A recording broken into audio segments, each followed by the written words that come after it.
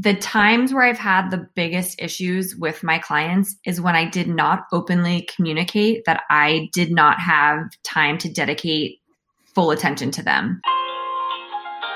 One truck, one technician, if you're lucky, no building. Welcome to the stress of solo equine practice. And welcome to a brand new episode of the Veterinary Business Success Show, a part of the VetX Leaders community online. In each episode, we explore ideas and subjects you can use to manage your veterinary practice better and be a better leader. I am your resident asker of questions, Brendan Howard, and Dr. Kelly Zeytoonian is my guest, an equine practitioner and one of those behind the Sustainability in Equine Practice Seminar and Retreat, which at the time of this podcast was scheduled for October.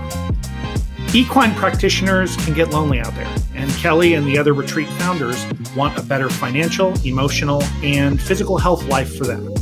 I asked Kelly first, what's different about this demographic in our world of overworked, stressed out vets? I ran across you and got instantly interested because you are looking, this podcast hasn't even come out yet, and I've already covered work-life balance from a number of people, but it's super unique because I think the demographics and the experience of equine practitioners might be different than the average veterinarian who is probably working in a place with more than one veterinarian, who certainly has a team around them. A lot of them are solo. So maybe from your perspective in equine and thinking about this from an equine perspective, how is the work-life balance and the building of culture, how is that different for the equine practitioners that you talk to as opposed to what you imagine or when you do talk to small animal, companion animal practitioners? Yeah, thanks. Thanks for bringing it up. I mean, primarily, most equine practitioners, or a majority of equine practitioners, are working alone. Many without even, a technician or a support team member in the truck driving around with them.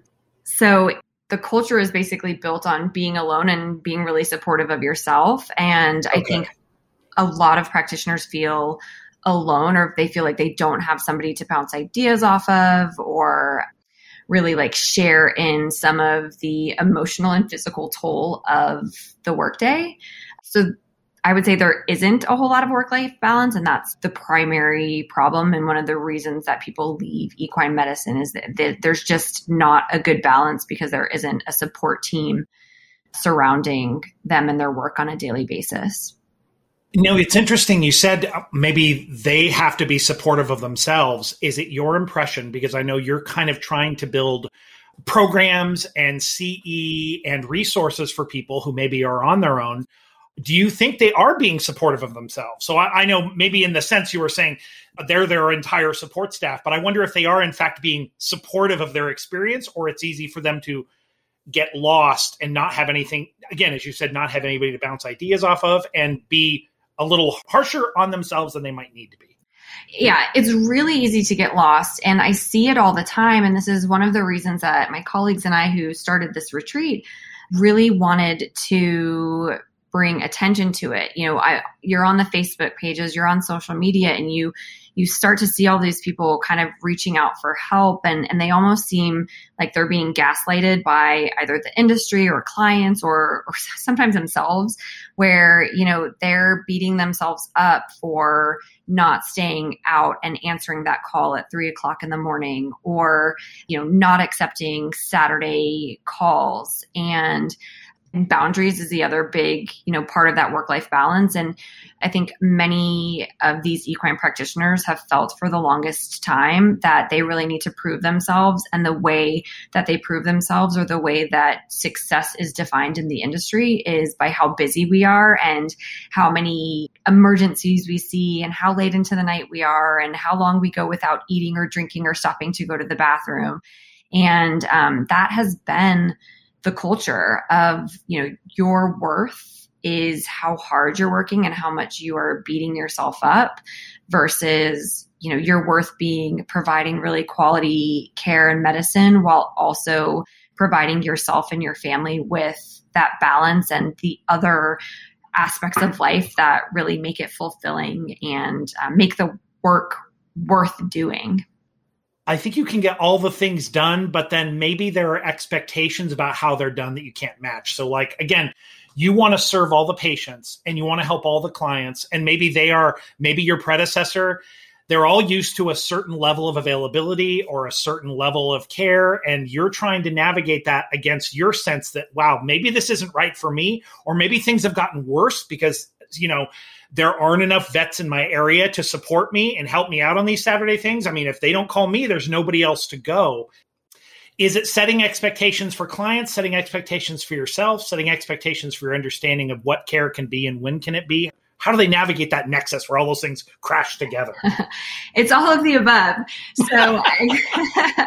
So I think it has to start with each individual, because, what work-life balance looks like or work-life integration looks like for me may be different for what it looks like for you or any other practitioner out there. And so to me, it starts with, what do I want my day, my week, my life to look like? How much time do I want to dedicate to work? What are my other passions? And how much time do I want to dedicate to them? And how do I then make that happen while also serving all of these clients? And I think you have to start within so that you know what your end goal is. And then you have to really set those expectations with clients. And I realize that that's not an easy task. I know from experience, when I started my own practice 8 years ago, I said yes to everything under the sun because I needed that business. I wanted to grow. I had to get the ball rolling and kind of get to that tipping point in number of patients and number of clients where then I felt like, okay, the revenue is coming in. I'm able to, hire the support staff. Now it's time to really start renegotiating who I want to work with and how I want to work. And can I ask about that? Was yours a brand new practice, or were you brought in under someone else at any time? It was a brand new practice. Okay. And I am curious about that because I think the advice you gave is great for people, which is you need to know what you want. When you came into practice, did you have the impression, I know what this is going to be like because this is going to be a stretch of 1 or 2 or 3 years where I'm going to have to take everybody and do everything. And then I can take a beat and set up the plan I have? Or how did that evolve in those first year or two? I started the practice somewhat quickly due to a quick departure from my prior clinic. Okay. And did you go someplace far away or relatively close? I didn't move. I was right next door. Okay. And so I will say, it wasn't very well thought out because it all kind of happened quickly, but I knew that I wanted to be here. I was established in the area. I just bought a home with my husband. He was established as a small animal surgeon in the area. We were not moving. So I knew, especially to stay and to be right there where I wasn't tapping into a brand new market, I knew that I needed to, kind of just say yes and see kind of where the chips fell and take on, the clients that wanted to join or new clients that were available and interested. And so I really have to say, I didn't start thinking about what I really wanted for myself for the first couple of years, to my own detriment in some ways. And so I think that's maybe also why I'm so passionate about really trying to push for these things, because I didn't do it for myself. So, it's easier said than done, but if there's some support there and a little bit of a building block, I'd love to be able to kind of provide that to other people.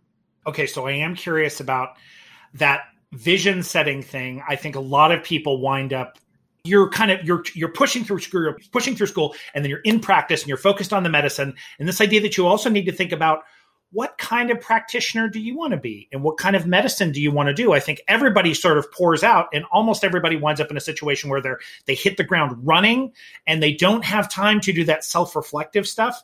Is that what you have found in talking to equine practitioners as you've consulted or talked to your colleagues, that people generally don't start their career with this? I'm going to take a breath and I'm going to sit down and I'm going to journal about this in a serious way. And I'm going to think about, does nobody do that and you wish they did? Or really it has to happen after you've kind of been through some fire and then you come out and you have to do it? Nobody does it. We are so goal-oriented, you hear half of the people, if you ask well, why did you get into veterinary medicine? 9 times out of 10, it's, I grew up loving animals. I wanted to have a job that I was passionate about. I don't want to work with people, all of those typical responses. Right. And never was it, I want to have a career where I can reflect on my passions, and there's so many different avenues that you can pursue in veterinary medicine. And this is going to allow me to, train for a marathon or do all of these other things. You never hear that. You hear, right. I always wanted to be a vet. I powered through school. I got good grades. I did all the extracurricular activities. Everything is so goal oriented. And there's almost this letdown when you get into it. There's the excitement of the first couple of years that you're practicing. It's almost like that honeymoon period of like new cases, and your adrenaline kicks in because you haven't seen something before and you really have to work through it. And then I think practitioners start to hit their stride, and then there's sort of this, well, where do I go from here? And it's kind of hard, when you just goal after goal, you've met them and attained them, or most of us are type A individuals in veterinary medicine. People start to flounder a little bit. What am I actually doing here? And what else do I want to be doing outside of work? So I do think it would be great if we were doing it sooner. I think it does kind of take that little bit of a letdown where things are not new and magical before it becomes a priority. And, we hit that 5-year mark in veterinary, in equine medicine, I should say. And I think it's a staggering, 50% of individuals who graduate as equine students are out of the equine industry by year 5. So this is a major problem. This would be anecdotal because I think there's there's always people trying to gather data from all the people who peel out of why did you leave? And there's so many reasons why people switch careers. And some of them are maybe unhealthy and they could have stayed if they'd figured out how to be healthier. And some of them are healthy. You know what? This wasn't for you. You found something you want to do better, which is all wonderful. But there's a worry about why it's happening. Anecdotally, do you have a feeling from people why, again, you wanted to do this work? You wanted to set up this live event and you wanted to provide this kind of this resource for people to think about these things because you suspect what the big reason, do you have one big reason that worries you that you think, these people are burning out because of this? We actually have beyond anecdotal. AVMA worked with AAEP to put together some really great surveys to find out why doctors leave. Yeah. And this is a recent study, 647 respondents. And the number one reason was lifestyle and number of work hours required. Secondarily, it was emergency or on-call duty, low salaries and compensation compared to small animal counterparts or, the world at large. Yes. Mental health and stress, and then the culture of the equine veterinary industry. Those are the top 5. So as we approached this sustainable equine practice seminar, we looked at those top 5 reasons that people are leaving. And we said, what conversations can we have? Who can we bring in from within or outside of the industry to talk about those things and try to provide some tangible tools for practitioners to use so that they don't get to that 5-year mark and just say, I'm out. We want people that are in it to really start being, changing their behaviors and encouraging new people to come in and change theirs as well. I love that you said it's the hardest thing in the world because I'm thinking about those things you talked about some of them feel like you could change them on a dime. Well, if you're all working too many hours, hey, next week, let's just set up a new thing where none of us work that many hours. Or if we're having trouble with a toxic team member or whatever it happens to be, these clients we're struggling with, you know what? We're going to fire these clients. We're going to sit down and talk to these team members about it. It always sounds easy to talk about it. You're trying to provide something more than just this is a doable thing. What kind of resources were you envisioning to help people get over the hump of actually making those changes? Right. Yeah. So some of the really exciting things that we are going to be focusing on in this seminar that I think touch on the different areas. We are going to have a talk on boundaries and really, what I talked about before, helping people set up what their day looks like and how they can communicate those expectations and in a professional way, share with their clients, share with their staff how they're going to be changing the schedule to honor some of those boundaries that they need to create and some of that balance that they need to create. So we're going to start with what do you want? here's how you can communicate that with your team and with your clients in a way that they accept. It can't just be I'm out. I'm not going to answer my phone. See you later. I know I have been for the last 5 years, and that's an expectation. We have to slowly start training our clients. Hey, this is the new normal and this is why. And clients respect that. They want us to be happy and healthy so that we're there for the worst, in the toughest of times. So that's one.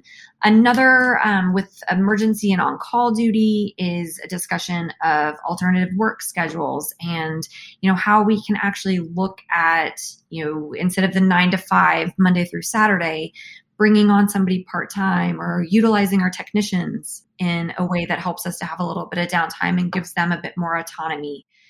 We have a yoga coach coming in to help us with kind of not only the mental health and taking that time to reflect and give ourselves a little bit of that break, but also some physical help. People also leave. I didn't mention it because it's a little bit lower on the list, but people leave because they get injured. And that's one of the other big differences from small animal medicine. So we'll focus on a little bit of how we can help protect our bodies from some of the general wear and tear. And then you brought up, the toxic, coworker. Sometimes we have toxic clients that we need to get rid of. We're also going to have a DISC discussion, and I'm using DISC to, honor different communication styles and train in how to understand what your communication style is and how you might need to flex a little bit to interact more collaboratively with your coworkers and clients. And that DISC, I don't remember what it stands for. But it's a look at how different people communicate differently in the workplace and in their life. Exactly. So everybody has they fall on the spectrum of these different personality types. And depending upon your personality type, you essentially, take things that people say in a different way, or people perceive you a little bit differently based on how you communicate with them. So dominance, influence, steadiness, and conscientiousness is what the DISC stands for. And people generally, oftentimes lean on one of those. It's been successful, or it's what they're used to. They tend to lean. They have, they kind of have their fallback, especially in times of stress or in, quick decision making, which right now, the industry, we're just so busy, and certainly in emergency situations, we tend to revert to a particular style. And so focusing in on, how do you act? How are you perceived in maybe like the worst or the most stressful of situations? And how might you change that a little bit or be a bit more conscious of how you're being perceived? Today's show is brought to you by Vetex International. Now, are people the major pain point in your practice? If so, you're not alone. Over 90% of managers report staff problems to be their number one issue. At the root of this problem are usually 3 dysfunctions: a poorly articulated vision, toxic culture, or some form of leadership breakdown. If this sounds familiar, then do not despair, help is at hand. I encourage you to check out Leaders, a veterinary-specific leadership training program where you will learn how to create and execute on a shared vision, how to hire well, and build a powerful, high-performance practice culture without all the drama. The class is accredited, delivered online, and open for applications now. To learn more, listen to a free training webinar, or apply, visit vetexinternational.com/leaders.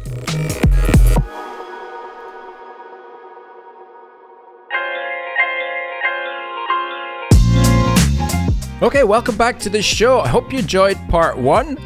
Let's get into some more meaty content to help you grow your practice in part 2. I love all those topics, and I wonder if we could just chip into each one a little bit just to see sort of a preview of what you talk about, or a preview of how, in the years experience you have had as an equine practitioner, you've managed that. And I was wondering about the very first one with boundaries. And you said this beautiful thing at the end of that, which is you can communicate this in a professional way. Clients really appreciate it at a time when you set boundaries, whether it was because you were finally busy enough or so busy you sometimes had to push people away, so you had to set boundaries, or you had team members who you could fall back on, and so you could start creating these things. How would you relay that professionally? And were you worried about just getting pushback?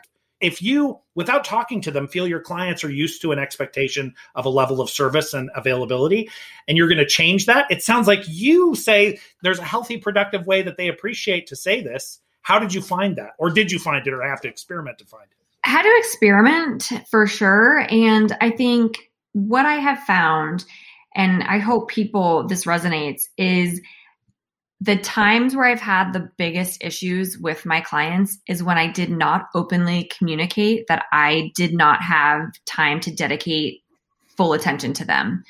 Okay. So, as an example, I had a busy day where I had, a consult scheduled and a Zoom presentation scheduled, and I had these messages being pinged into me, and I didn't turn my do not disturb on. And I was sort of giving very quick, brief snippets of a response back to somebody who's in the middle of a pre-purchase exam for their horse. So I tend to be a D on that DISC scale that we talked about, which is very quick, like bullet style, everything's good. And it was perceived by this client as I wasn't giving them the time of day and I was sort of blowing them off. Yeah. And it didn't go over well. It was a great client. And, here they are making this really big emotional and financial decision, and I wasn't available to them. And so I reflected on that and had a conversation with them and really cleared it up with an explanation of, hey, this was what I was in the middle of doing as I was trying to respond to you.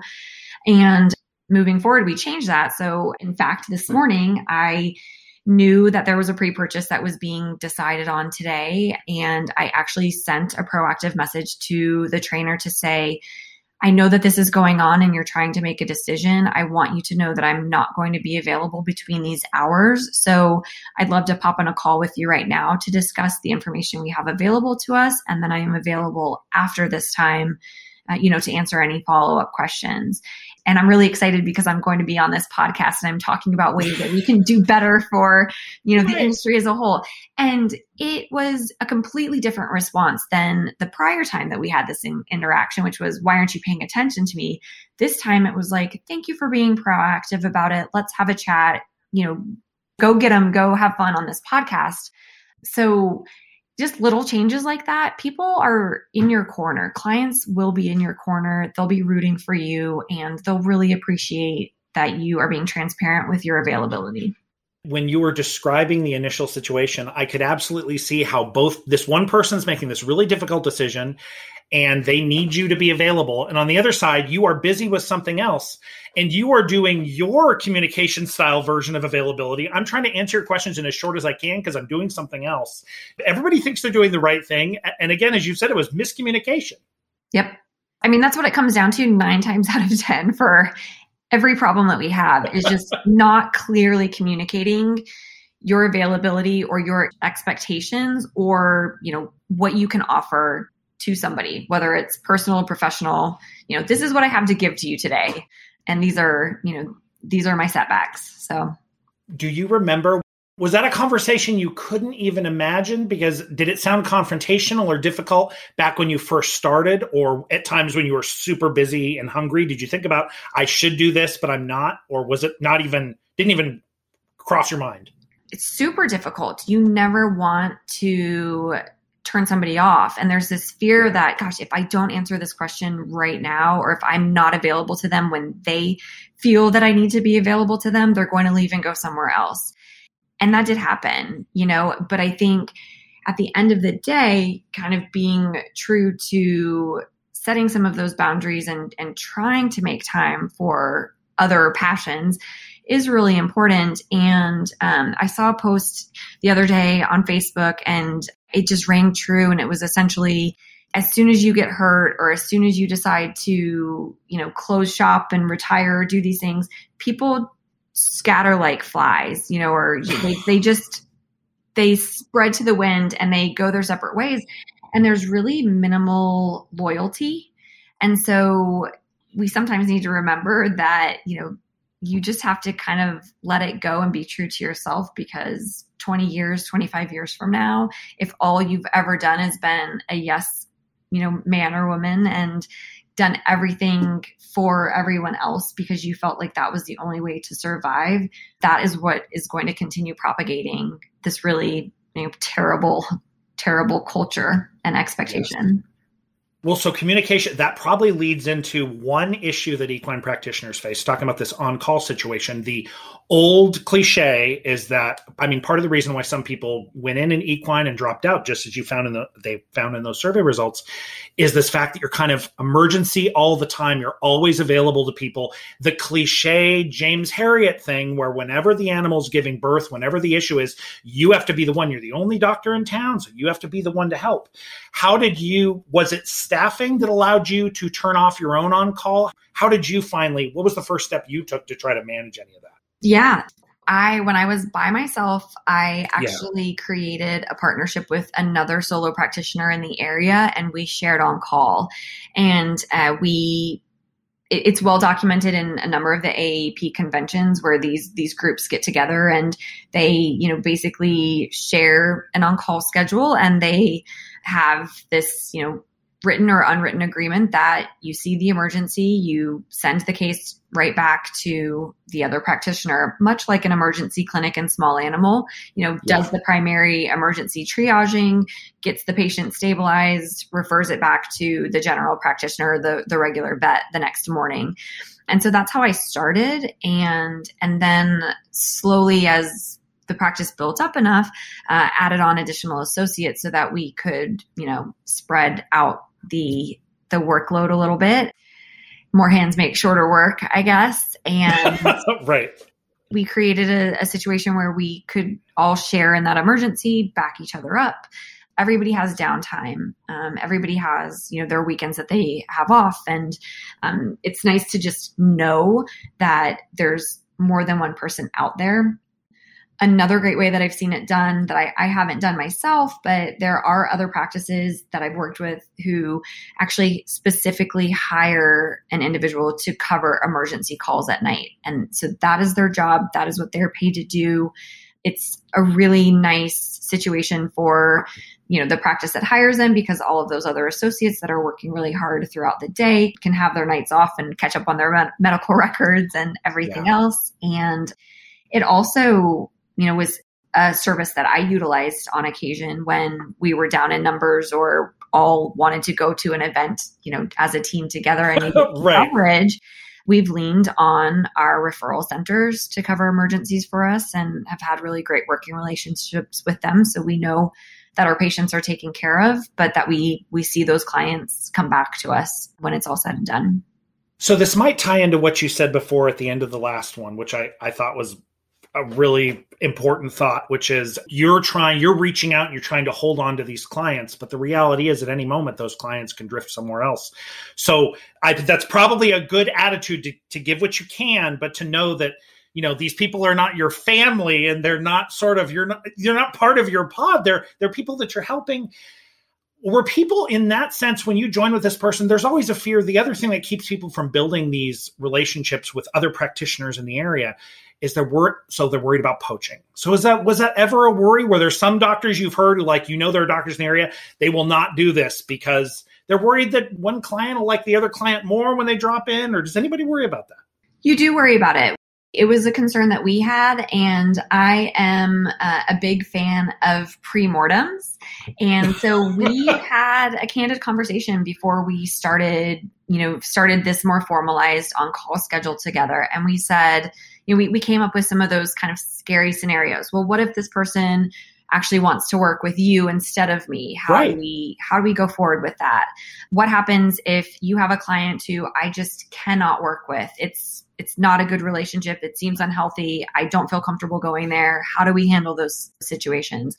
And we had really candid conversations, and we had clients that moved between the two of us as we were practicing. And the only thing that we asked was, we essentially had sort of a template response, which was, thank you very much for recognizing the care that we provided. You need to know that you might still see Dr. X on emergency because we share that coverage. And it's important to me that our relationship is maintained. If you'd like to make a switch, you need to reach out to Dr. X and explain that to them and request that the records be released. So it kind of put it back on the clients. And when I did it, they really appreciated the fact that we had this bond and this professionalism that wanted to maintain a really cohesive availability of emergency coverage. And a couple people said, you know what, you're right. If I need a second opinion, I'll call you because I know you have a good working relationship. Or, other people would say, I so appreciate that you're doing that. I'll message Dr. X and explain to them, why I'd like to move. Yeah. And it worked out great. That wraps up today's episode of the Veterinary Business Success Show. It was an honor to share it with you. If you enjoyed it, we would love it if you leave a review on iTunes or wherever you listen to podcasts and tell your friends in veterinary medicine about us. Want a little more? You are in luck. An extended version of this podcast is available exclusively to our leaders community. You can learn more at vetxinternational.com. And until next time, I just want you to know I appreciate you.